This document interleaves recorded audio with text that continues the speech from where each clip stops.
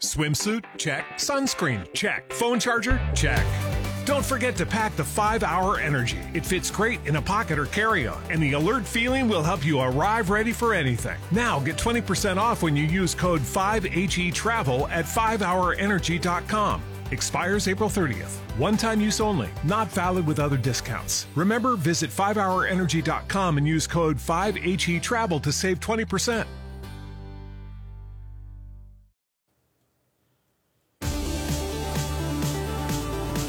Ya estamos de nuevo con ustedes, amigos, con el show de Gloria Cárdenas. 801-656-9605. 801-656-9605.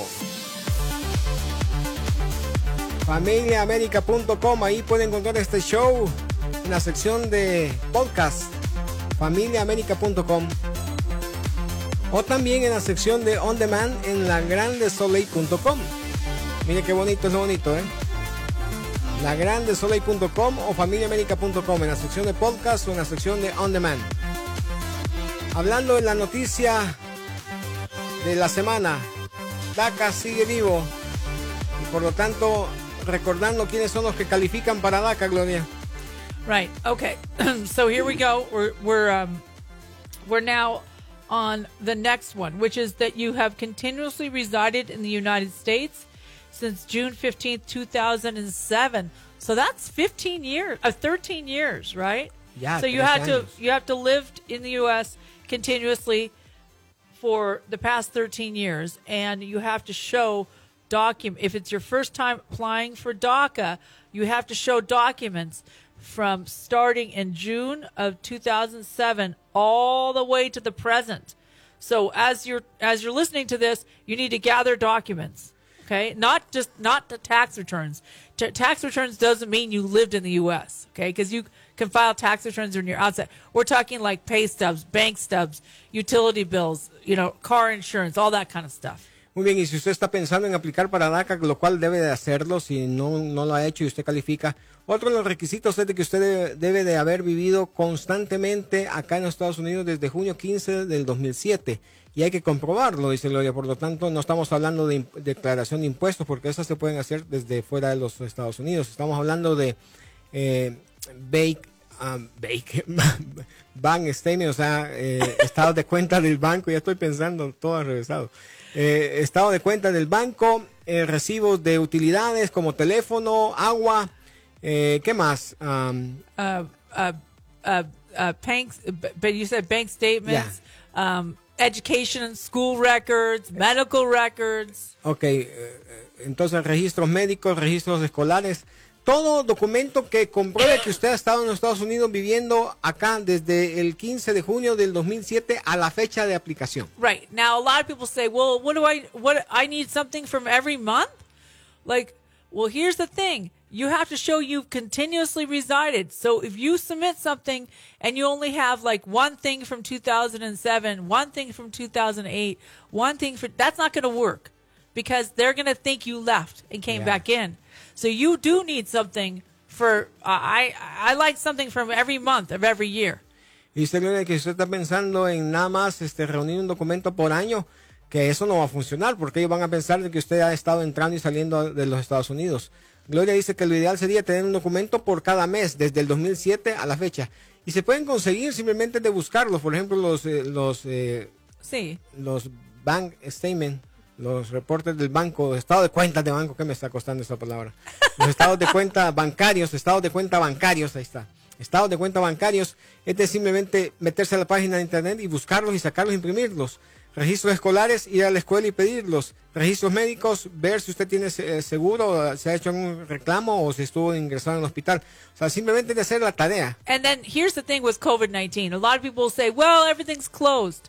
Listen, you can call and write to these people to get records, or you can do the internet. You don't have to actually go in person. Does that make sense? A lot of people think you have to go here, go there, go there. No, there's procedures to do everything in the mail. So you can call the school district and say, I would like a copy of my, school record. They can say, okay, send it to here with like a self-stuffed envelope and we'll mail it to you. Same thing with medical records. Yeah. Same thing with DMV records. There's a lot of ways. So remember, it's not up to you to figure out why you can't do it. It's up to you to figure out how you do it. Okay? How you do this. Y dice Gloria de que con esto del COVID-19, de que todo está cerrado, esa no es excusa para no obtener sus documentos, porque la mayoría de ellos los pueden encontrar por internet o se pueden solicitar por teléfono y que sean enviados por correo. Estamos hablando de registros escolares, estamos hablando de registros del DMV. Entonces, es simplemente buscarle la manera de cómo obtenerlos. Por ejemplo, los estados de cuenta bancarios. Estados de cuenta bancarios, simplemente se mete a internet y lo saca mes por mes, año por año. Okay, now I have a question for you, Nelson. Oh, my goodness. Okay?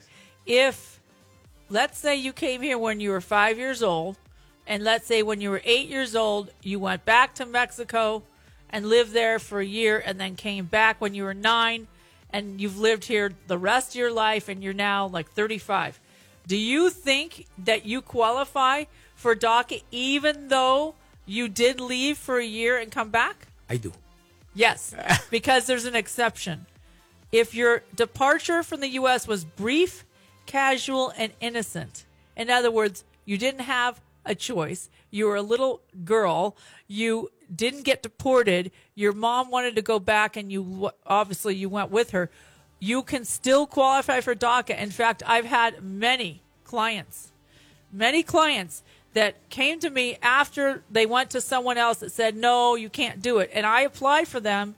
We explained that why they left and why they had to go with their parents and how they came back, and we got them approved. Y dice, Gloria me hizo una pregunta, que si, conociendo esto de los requisitos que estamos abordando, de que se tiene que vivir continuamente en los Estados Unidos, si por alguna razón, dice, usted era menor de edad y durante ese periodo de tiempo su mamá fue deportada o su papá fue deportado y tuvo que abandonar el país de manera inocente, casual, dice Gloria que ella ha tenido muchos casos de que les han dicho que no otros abogados, y Gloria los ha llenado y los ha documentado de buena manera, de tal forma de que han sido aprobados. Simplemente es de explicar bien el por qué usted salió del país y tuvo que salir del país y por qué después volvió.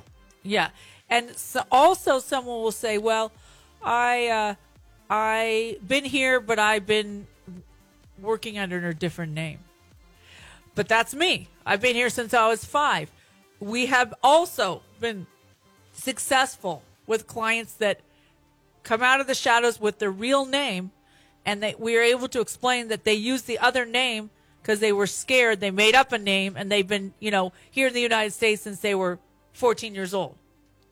Y bueno, también ha habido casos, dicen, en donde las personas han estado ocupando básicamente un nombre diferente a su nombre real debido a temores.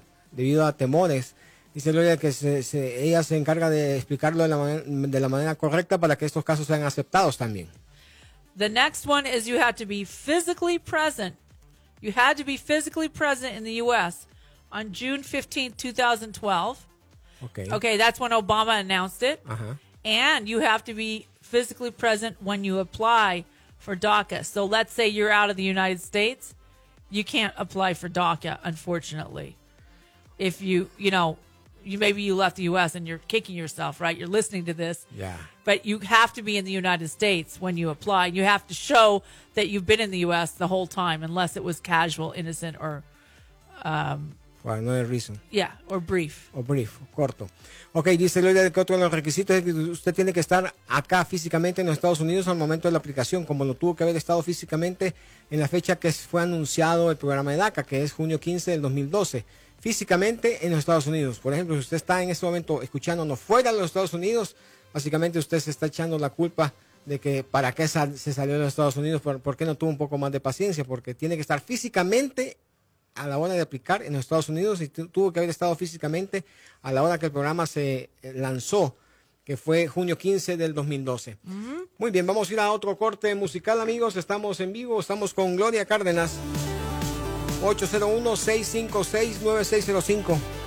801-656-9605. DACA está con vida, amigos. Aprovechen la oportunidad. Hay que aplicar.